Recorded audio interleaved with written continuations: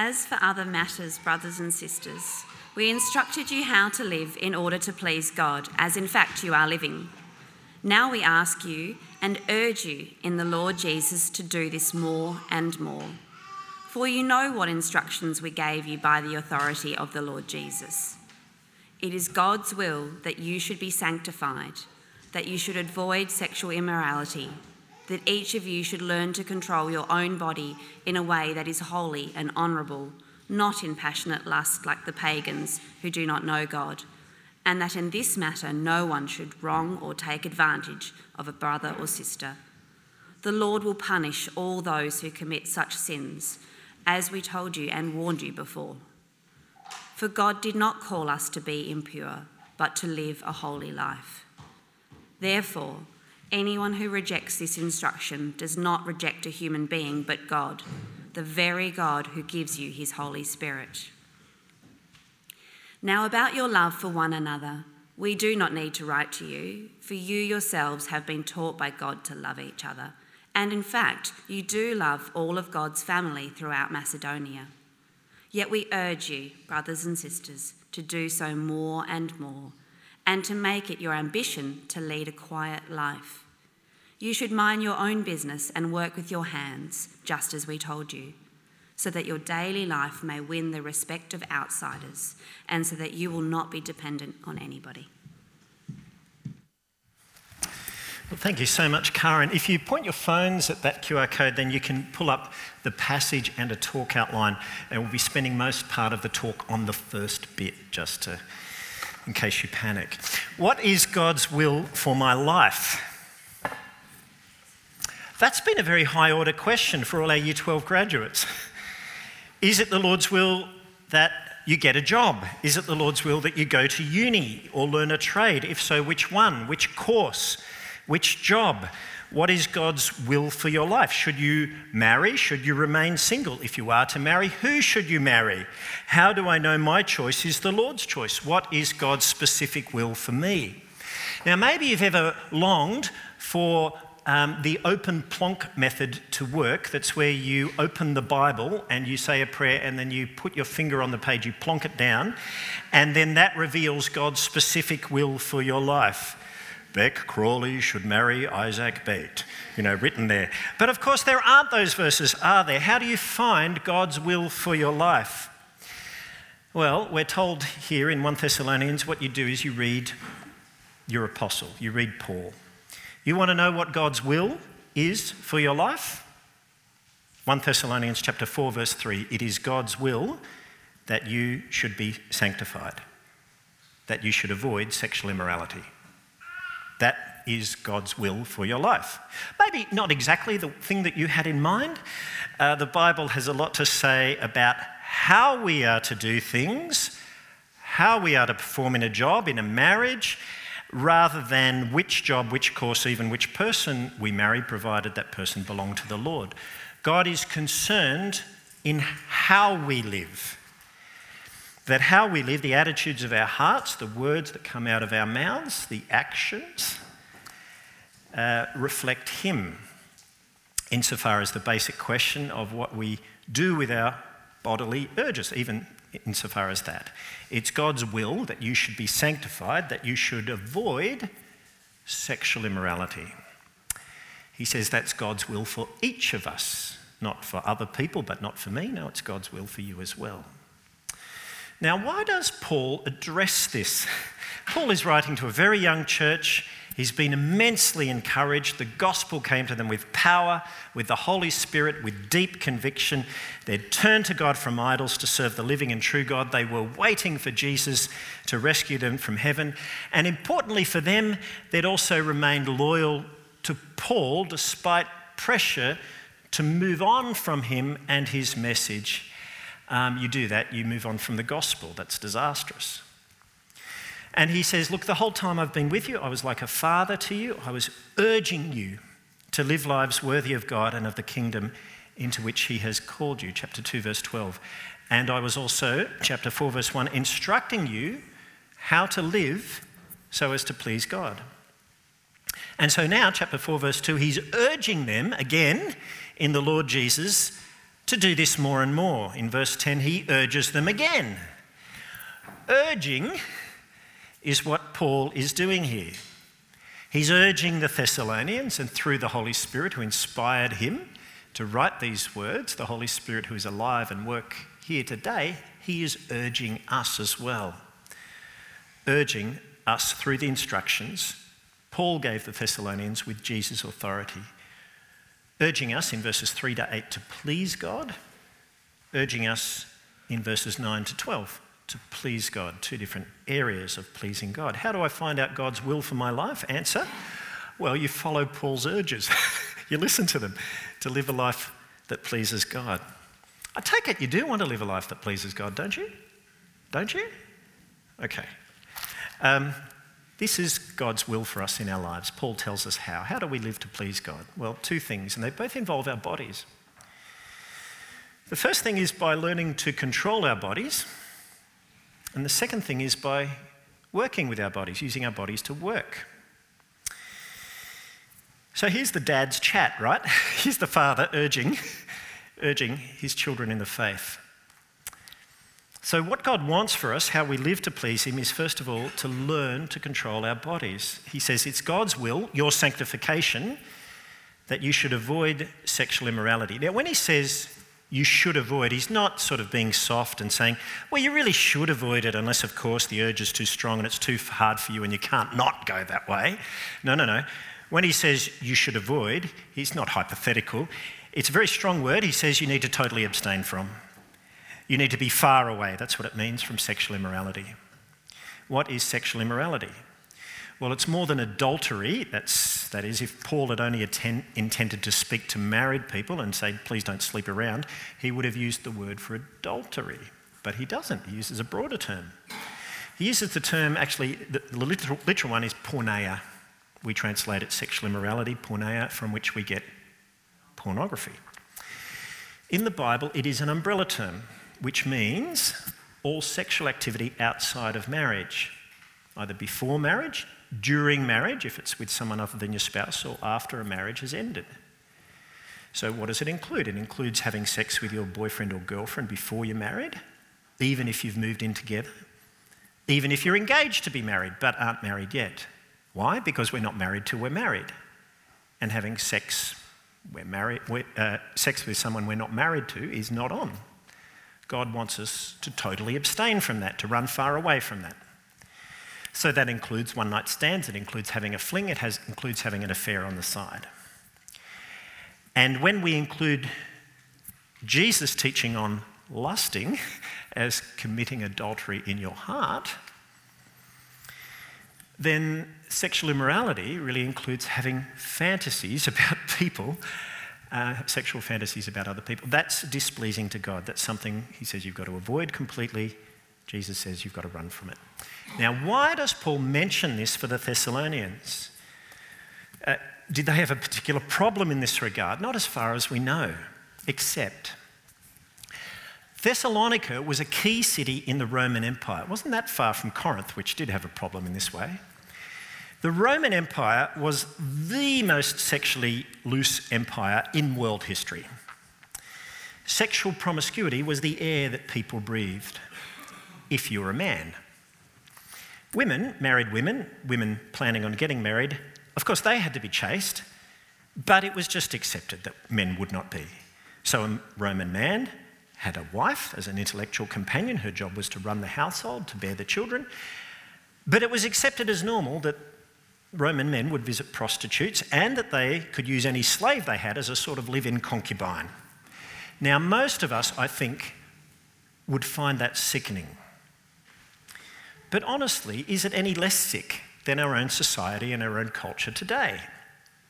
So, I'm told the average age that our kids are first exposed to pornography is when they're 12. Yikes. Pornography is available 24/7. It's streamed instantly to whatever device you have, devices we carry all the time. It's simply assumed that if you're not married, you'll be sexually active because sex has been elevated to the key to living a fulfilled life in our society. It's taken for granted in the West that if you go out on a date, you're going to end up in bed after, on the first night, and you'd be prudish or weird if you'd think otherwise. It's now almost impossible to find a movie that's not PG without a sex scene in there. It's the air we breathe, right?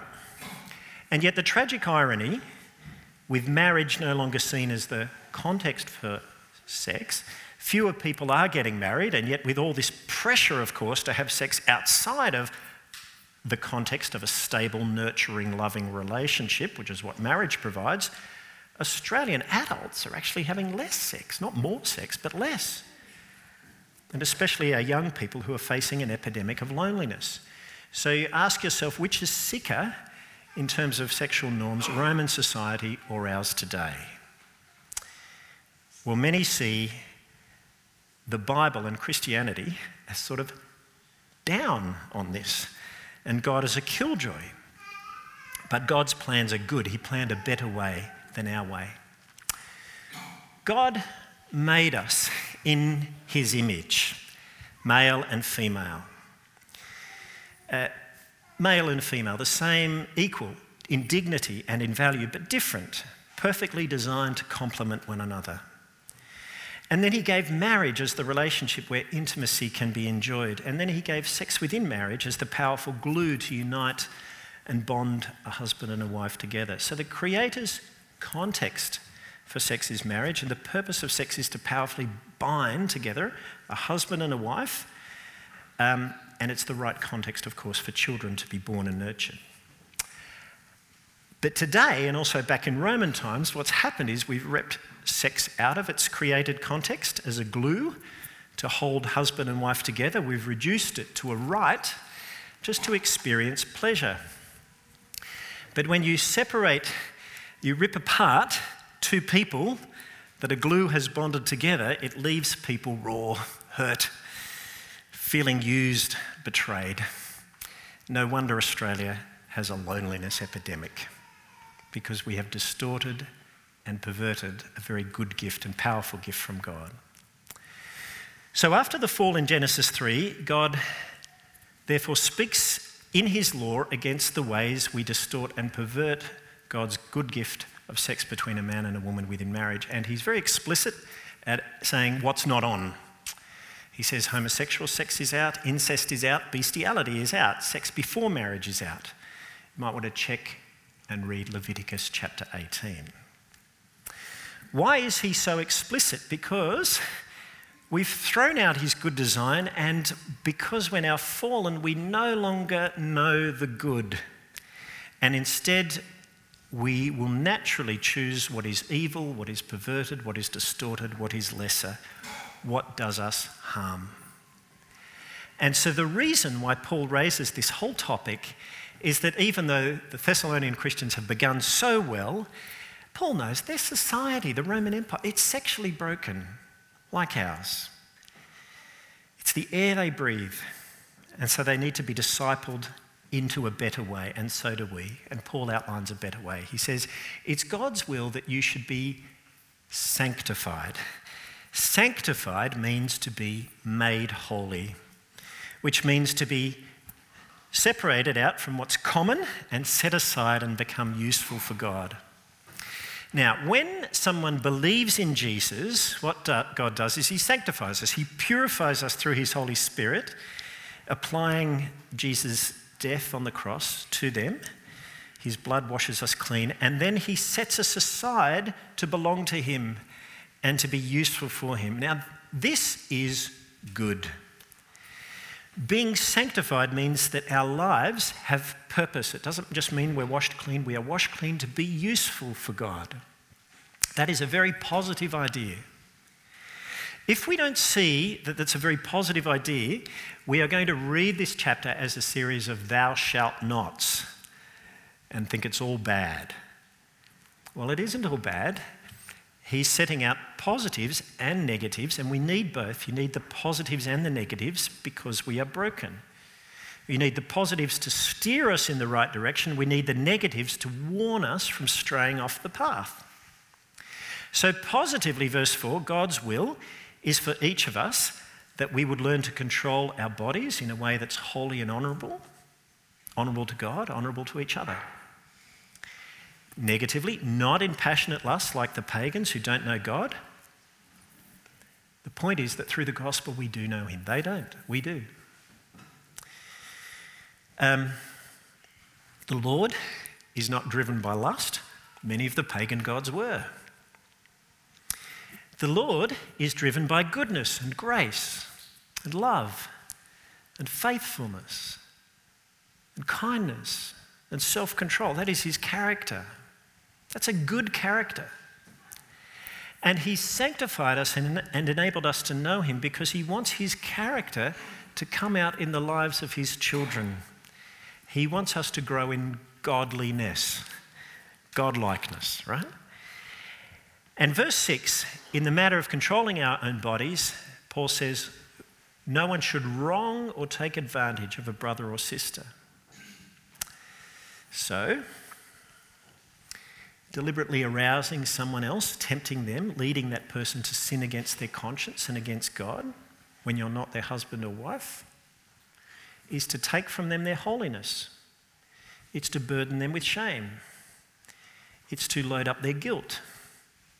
And because you're not their husband or wife, to leave, that is to wrong them. Okay, I'm aware of the audience here, but it's the times. Anyway, tricky. I'm going to talk about porn. Okay. So, you could take them out if you wanted to. That'd be a good idea, right? You know, you judge, but okay, here we go. Now, maybe that might be your issue. Maybe you justify it because you tell yourself, oh, well, it's not a real person and I can't be wronging them if it's not a real person. Well, let me say, aside from the damage that porn does to your own soul, aside from the slavery that you are placing yourself under because it will be addictive, and despite the disrespect it will create in the way in which you will see other women and other men, does it do any wrong to others? Well, just ask Maggie Cruz, who was here last month, who has spent the last few years rescuing Cambodian girls from the sex trade. Ask her about the deep damage that it's done to them. Ask her about the dishonour. Ask her about the lifelong shame that they carry that only Christ can rescue them from. Ask them about the damage that is done to their sense of self, how they feel alienated and unable to return to their families. And then Paul says it straight. He says, the Lord will punish all who commit such sins as we told you and warned you before. This is a warning. He's not posing a hypothetical here. He says the Lord will punish the sexually immoral because sexual immorality wrongs people whom God made to be holy.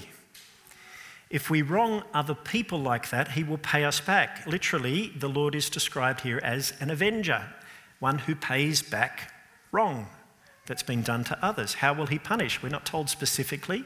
Certainly there is punishment in this life. If we are often given over to the sin, it damages our relationships, it hurts people we love. But you look at almost any New Testament letter. I made a whole list of the passages on Wednesday night, took me about 4 minutes. It's a consistent teaching in every letter that the punishment could also refer to the day of judgment. 2 verses. Hebrews chapter 13, verse 4. Marriage should be honoured by all and the marriage bed kept pure because God will judge the adulterer and the sexually immoral. Now, he writes that to believers.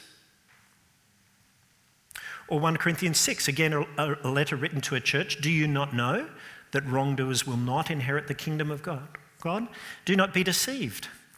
Neither the sexually immoral, nor idolaters, nor adulterers, nor men who have sex with men, nor thieves, nor the greedy, nor the drunkards, nor slanderers, nor swindlers will inherit the kingdom of God. He said, don't be deceived on this. The fact that he says don't be deceived means we can be deceived, means that we will deceive ourselves into thinking this, but he says don't be. Don't fall for the lie. It's not that sexual immorality is the only sin that can take us to hell, but it's a pretty common one. That's why it's mentioned so often. And sex drive is basic to us all. It's very powerful.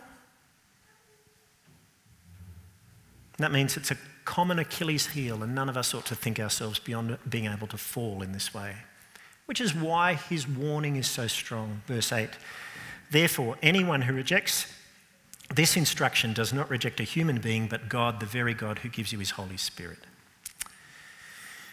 Now, if you're visiting, you've just landed in the middle of a very heavy talk, right? You think, I wasn't expecting this when I woke up this morning. I apologise. Look, we have been working our way through 1 Thessalonians. This happens to be the passage that you've arrived on today. You might want to read the rest of the book. It's very encouraging. Okay? This is his hardest punch, right? So this is our passage. I didn't just pick it because you're here, right? But maybe it's helpful for you, all right? More urgent than our urges is the reality of God's judgment. We can't afford not to deal with this. Is there any way, if you've fallen, to avoid God's judgment? Of course there is. Because the same God who gives you his Holy Spirit also sent his Son to die for you once and for all of your sins. So the way to avoid God's judgment, it's to listen to the gospel, isn't it? It's to come to Christ. It's to repent of your sins and to believe the good news. That's the way. Now you might say, look, you don't know me. I have tried repenting. I keep falling. I want to say to you, as your pastor, you can be freed if you've become an addict here. How can you be freed? Well, if you've been indulging often over years, stopping that is going to take time, but you can be free. As well as believing the gospel, there are several steps. First of all, you need to admit it. You do need to confess to someone, a trusted, mature Christian friend. I want to say, if you can't think of anyone, I can be that person for you, and I won't come down on you like a ton of bricks, all right? I want to help you. Secondly, you need to pray in Jesus' name and keep praying that he would deliver you from evil and temptation. It's the Lord's Prayer. Deliver me from the evil one. Lead me not into temptation. Keep praying it. Third, you will need to take radical action to remove as far as possible yourself from the place of temptation. So you might think, no screens in my bedroom. There's just an understanding in your household. Phones get left outside. Laptops get left outside. But then you need to remember your identity. This is really key. You need to remember who you are. Look at verse 7. Paul says, God did not call us to be impure, but to live a holy life. He has sanctified you. He has made you holy in Christ. That is who you are. Or 1 Corinthians 6, after Paul has warned the Corinthians about not being deceived, he says about sexual immorality and other things, he says, that's what some of you were.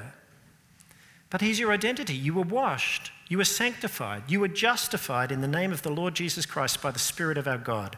I take it he takes them back to their identity because understanding who you are now, because of Jesus, is key for you being able to get over this. So a helpful prayer against lies that Satan may plant, that we're just addicts and that's it, is to be thankful for who you are. I thank you that in Christ I am washed clean of the guilt of my sin. I thank you that in Christ I am sanctified and made holy, not because of me, but because of him. I thank you that in Christ I have been justified and declared righteous, not because of what I've done, but because of what he's done.